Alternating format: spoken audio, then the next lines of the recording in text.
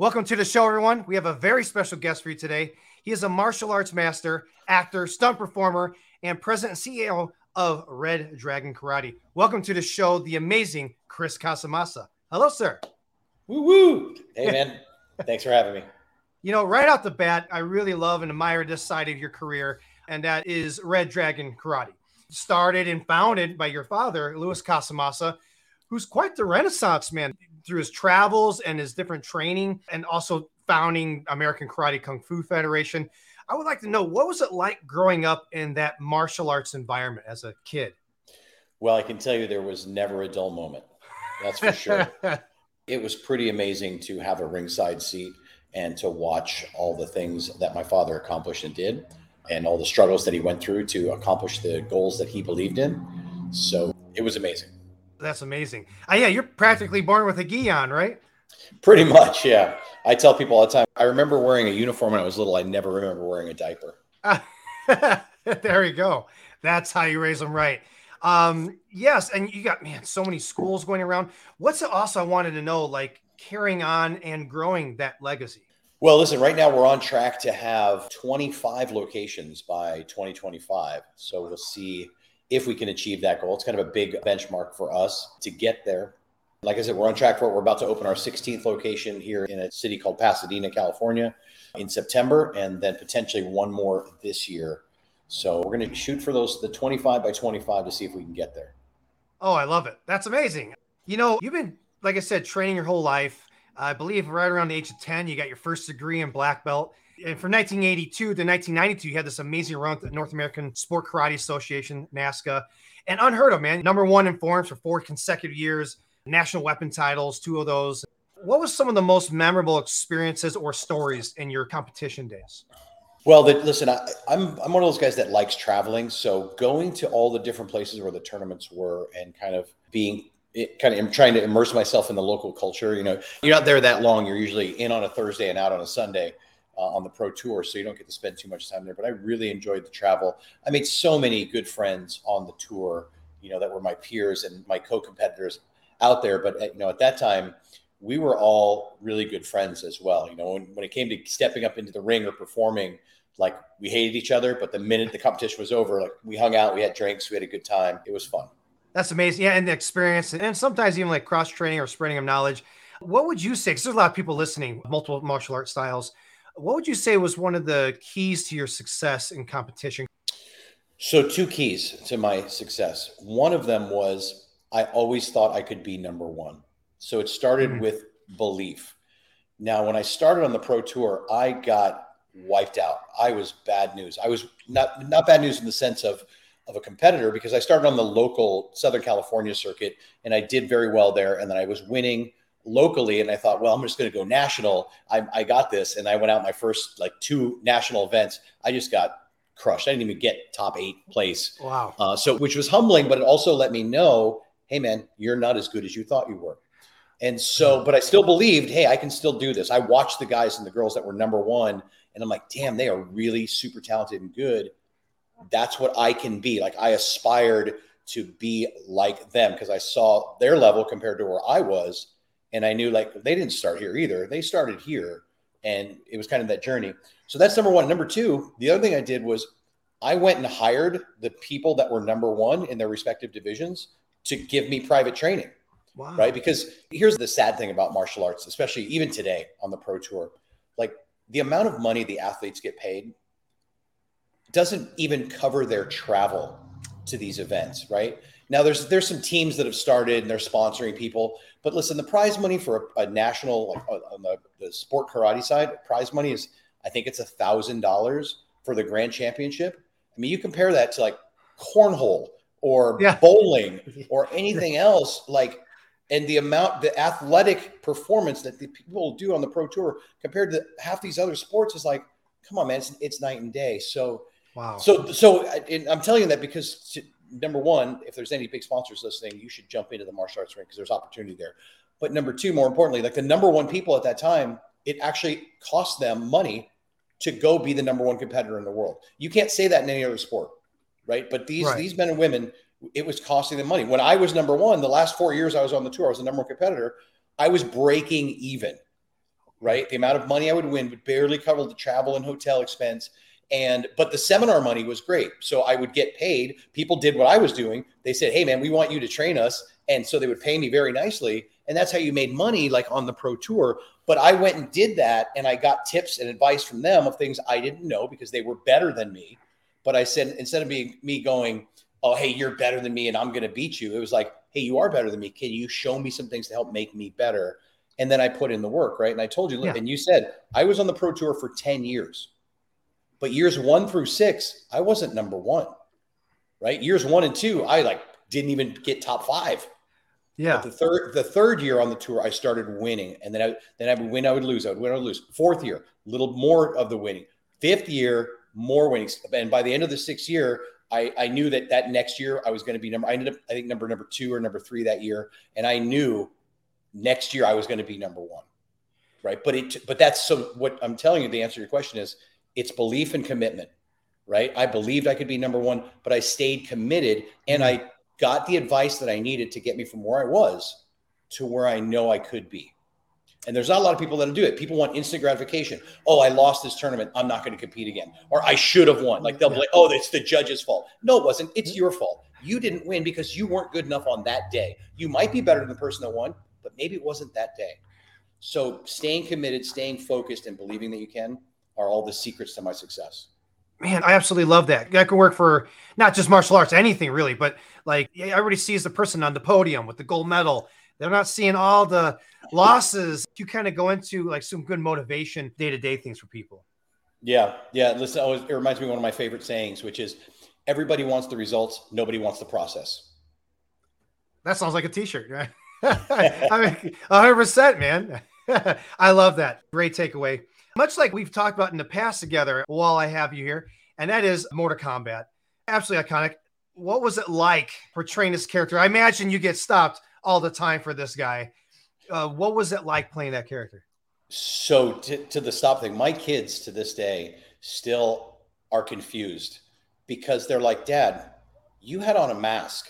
How do people know who you were? I go, listen, the fans from Mortal Kombat are awesome. They do their work, they do their homework, and they find out who you are. And I love them. Listen, we're still talking about this. This is 25 years ago that movie came out, and people are still talking about it. So yeah, it was iconic, and it was an amazing experience. It was my first major film that I was in. I'd been some smaller stuff before that, but it was the first opportunity to play a main character in a major motion picture. So it was great. And I've told the story many times, but I was a big fan of the video game, and my 2 favorite characters were Raiden and Scorpion, in that order. Oh. Now, after the movie, of course, it was Scorpion, then Raiden. Yeah. But because I was a big fan of Scorpion, I wanted to get his moves right and do that video game character justice on the screen.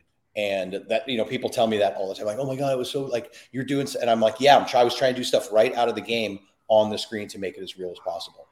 And you have that iconic, absolutely iconic arm pose. Where's this come from? Where does that come from? I made it up, man. I made it up literally on the spot when we were out there. That shot you showed is from Thailand. We were in a rubber tree plantation where we're shooting the exterior scenes for that. And the producer and director came up to me. They go, hey, and they brought me it wasn't a 3D sculpture, but it was a sculpture of the creature that it was going to be, because they hadn't decided until like that moment if it was going to be a spear or a creature. They go, well, it's going to be this little creature thing. So you need to launch this out of your hand. How do you think you would do it? And I thought about it for a second, and I go, okay, well, if I got that, and then I kind of did my arms like this and brought them around and then brought it back, and they go, oh my God, that's perfect. I'm like, oh yeah, I was thinking about that for a long time. So on the spot, on the spot, just kind of happened organically, and it just worked. And you just mentioned where the trees are where you filmed that. It was kind of a hairy shoot for you, huh?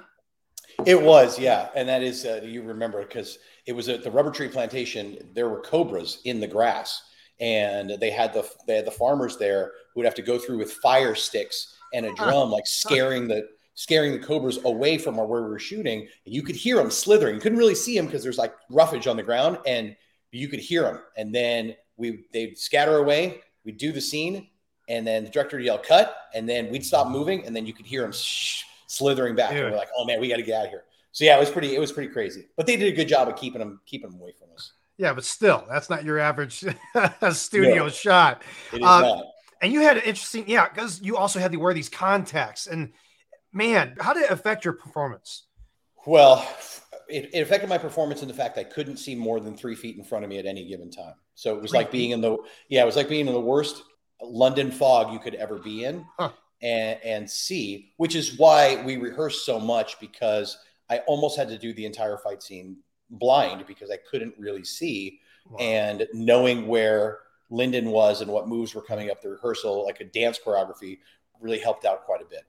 Wow. A testament, obviously, to the training and, you know, all the preparation that goes into it. But yeah, speaking of that, going to like Scorpion's lair, so to speak, in the film, I believe this might have been one of the things they added on, because it was kind of like they wrapped up and they want to put more into it. The studios was like what was going on. That wasn't just thrown together. I mean, that's a full set, correct? Full set. They built that thing inside of an airport hangar in Santa Monica. They spent, I think they said at the time, $1 million or something like that to do that reshoot. But yeah, this was way before computer graphics and animation were at the point that they are today, where you just digitally create that set. That was a real set. And it was, I mean, that thing was 100 feet across, 100 feet deep, and they filled it all in with all that bamboo and stuff. The set designers for that film did just an amazing job. And the continuation of the character as well, Mortal Kombat Conquest. Now, some people may not even have seen this series. It's a phenomenal series. And that Sub-Zero fight in this, man, what was it like getting back into the suit and get that choreography going? So this was something we actually wanted to do in the movie, and it was great to get back in the suit and to do it. And Larry Kasanoff, the producer who produced the film and produced the TV show. And by the way, here's the other thing a lot of people don't know. They go, oh, well, yeah, you got in the TV show because you were Scorpion. I had to re-audition. Oh, I didn't know I had to re-audition for it. And Larry later told me, he goes, we were probably going to give it to you anyway, but we just wanted to make sure you could act. And I'm like, oh, you son of a gun. You made me all nervous and everything.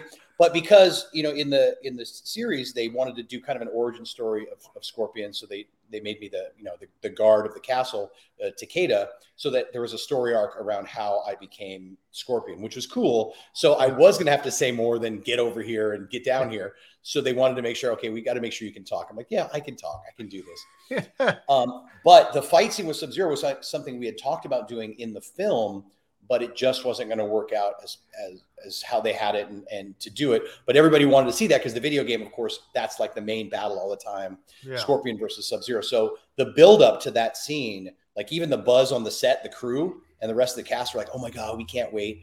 And J.J. Perry, who did Sub-Zero for the TV show, and is now going to be like a big director. He just directed something with Jamie Foxx and Snoop Dogg, the Night Shift thing that was on Netflix. Yeah, he's doing a bunch of cool stuff. He's awesome, dude. And but him and I rehearsed that thing for 2 weeks leading up to it. And because, again, we wanted to kind of do it justice and make it a battle. And yeah, you guys actually came out pretty well. You absolutely killed it. It was absolutely amazing. And let's get into another great one, Batman or Robin. Number one, this photo alone, you're Batman. That's it. To me, I'm looking at that's Batman. That suit right there that I'm wearing, that is actually Val Kilmer's suit from the previous Batman film. They gave us that suit to rehearse in because you couldn't rehearse with the film suits. That was just for practice. But that one, when on the inside on the chest plate, when I put it on, it said Kilmer in the front of it. Yeah. So it was just kind of cool to be able to wear that. And man, what an honor and a pleasure to do that. I mean, I wish the film had done better than it did, theatrically, but it was just so cool to walk around and be able to say, I'm Batman. Literally. I'm Batman. I mean, it was like moving around. I mean, man, you had some amazing fight scenes in there, and not just that, but you're kind of like, not just a stunt guy, but like a body double. So that's a different aspect.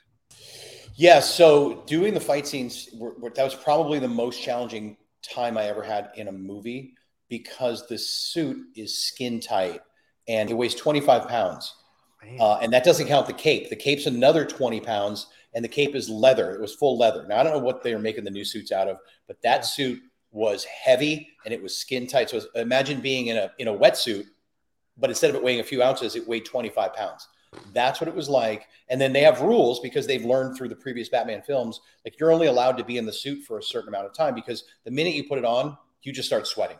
And so you have a hard rule. It's 3 hours and you have to come out of the suit. They have to take you out. And it's a funny story, but it's a little disgusting. When they would take me out of the suit, and it takes like 10 minutes to take it off because it's riveted onto you and things like that. They would take my boots, the bat boots, and turn them upside down. And just like you're pouring water out of a pitcher. That's how much, and then they had a guy whose sole job was to hold an air conditioning unit on me And wherever I was, his job was to stay there to keep you cool. So that, the production did a great job because they understood, what it's like to be in there. But that's one of the reasons why they gave me the other suit to practice in, so that I could figure out how to do these moves. Pat Johnson, the choreographer, put together some really cool fight scenes, and we wanted to be sure we could do it justice, and to make sure that we could pull off the moves that we wanted to put in there. And I imagine had to restrict your range of motion and all, like throwing up a kick, it's probably just pulling you down as you go. The kicks were the hardest part. The punch is not so bad because you can kind of fight the suit, but the kick, you're fighting the ab of the suit, you're fighting the shoulder, you're fighting the leg. So those actually were the hardest ones to throw in there. But we still managed to throw in some spin kicks and some jump kicks, and it all kind of worked out. Yeah. Yeah, that'll do it. I'll say, yeah, any fighters trying to cut weight, just go into a Batman suit. You'll get that. You will lose weight quick. You also had on this film, interesting story with Arnold Schwarzenegger. You kind of go ahead to that. That's funny. Yeah, so they had me in the full bat suit, and your eyes, around your eyes are blacked out. So it's really just your pupils and chin. It's the only thing you can see. George Clooney and I are exact same height, and according to the director, Joel Schumacher, we have the same chin. He was very flamboyant that way. So our chin matched up perfectly. So we're getting ready to do this Batman versus Mr. Freeze fight scene, the intro of it, and Arnold wanted to do his thing. He had a stunt double, but for whatever reason, he wanted to do the opening of it. But I was already there. I think George was working on something else or a different part of the production. And so he just starts talking to me as if I'm George Clooney. And it took me a minute to realize, because I thought, wow, he's really a nice guy. He's just coming up and talking to me. He's like, hey, how you doing? It's good to see you, blah, blah, blah. And he's talking about dinner last night and all this cool stuff. And then it dawns on me, he thinks I'm George Clooney. And I'm like, now I'm nervous because I'm like, I don't want to say anything. He's going to get mad. And we're having a good conversation. And finally, the director walks over and goes, Arnold, that's not George. And then Arnold, I can't do an Arnold Schwarzenegger impression, but he's like, why didn't you say anything? I'm like, I was just excited to be staying here talking to you. I didn't want to ruin the moment. So, but he was cool about it. He was just laughing. I know you're like, I'm this deep into it now. Might as well. Yeah. I was pot committed to it. So I'm like, all right. Wow. Yeah. Amazing. And then going into this, I mean, you're part of, in my humble opinion, one of the first kickoffs of the actual Marvel universe, if you will. And that is the movie Blade. You had some scene. Here's a nice little shot, just missing them right there. Doing like the fight sequence there. I know definitely at the end area in the film. I'm not sure if you're in some other parts. Can you kind of go into your experience with Blade? Well, the cool thing about being a vampire is they can kill you multiple times. So I actually get killed 3 times in that film. Yeah, it's kind of neat. Once in the beginning, once in the middle, and then that one is towards the end of the film. But working on that was a great. And here's the cool thing: Wesley Snipes is a legit black belt and super talented. And like 99% of all the action, he did it all himself. Some of the hard flying away stunts, they don't let the actors do that because of the insurance. But when it came to the fight stuff, like I was excited to be able to fight him because, you hear, I had never met him previously, but you hear like, oh, so-and-so's a black belt, so-and-so's a black belt. And then you watch him do a couple moves and you're like, yeah, they got that black belt like at Kmart or Target or something like that. Like, I don't know. But I watched him do some stuff with another guy. I'm like, yeah, he's really good. And then we were doing our stuff. And super talented, really, and down to earth, nice guy. Oh, amazing. Yeah. And going through your filmography, I can't go without saying you were in the first Karate Kid movie. If everybody watches The Tournament, there he is in the background. Don't blink. So, I mean, karate upbringing, you have to be in Karate Kid. Come on. Yeah. Well, I got in that film because they wanted to make it look like a real karate tournament for Daniel-san there at the end. And they actually filmed that stuff at a real tournament. And again, that was the local Southern California tour that I was on at the time. So they were filming the movie at a real tournament to give it, a good background and ambience to make it look like it was really happening. Oh, amazing. Is that where you first met Pat Johnson? Or that is where I first met him. Yep. Yeah, because he with Mortal Kombat as well and Batman. He did everything. He did everything. And one of my favorites, that is this right here. World Martial Arts Council, clearly Red Dragon in the show. How did you get involved in this project, and what was it like as far as choreographing things and putting your own kind of twist on things? So here's the cool thing. I got scouted for that TV show, WMAC Masters, at a tournament. I had won the Battle of Atlanta, which was one of the biggest tournaments on the Pro Tour at that time. I just won the Grand Championship. And I didn't know this, but in the audience were the producers and the creative directors of that TV show. Really? And they approached me, Hakeem Alston and Mike Bernardo. Hakeem had won the fighting. I won forms. and Mike One Weapons, and they approached us afterwards and said, hey, we're thinking about putting together this TV show. Would you guys be interested? It's going to be about martial arts and about martial artists.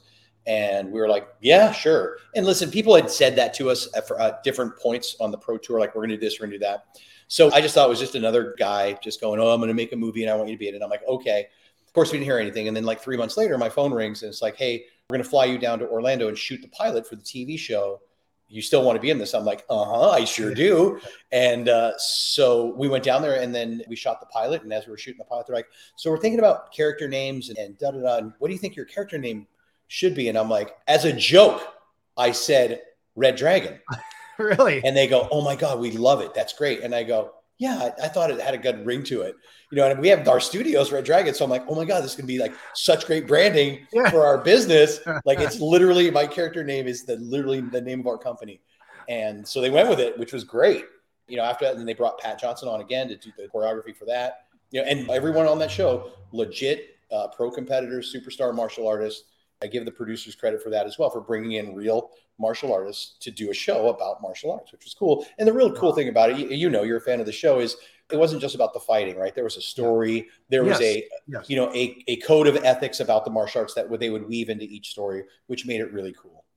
In tandem with that, what is that like? Because with action, there's acting, there's the narrative of the story and then the action, but there's also telling the story with the action. You guys didn't just, here's a cool move.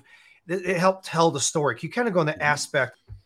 Yeah. So, and I'm glad you caught on to that, because we really wanted to do that. The fights themselves had to have an arc to them, which tied into the story. Again, I give Pat a lot of credit for that.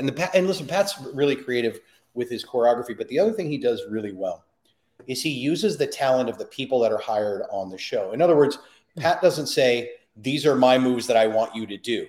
Pat tells us, you need to hit him a certain amount of times. He needs to hit you a certain amount of times. We need you to move from here to here. Put your best stuff in and show me.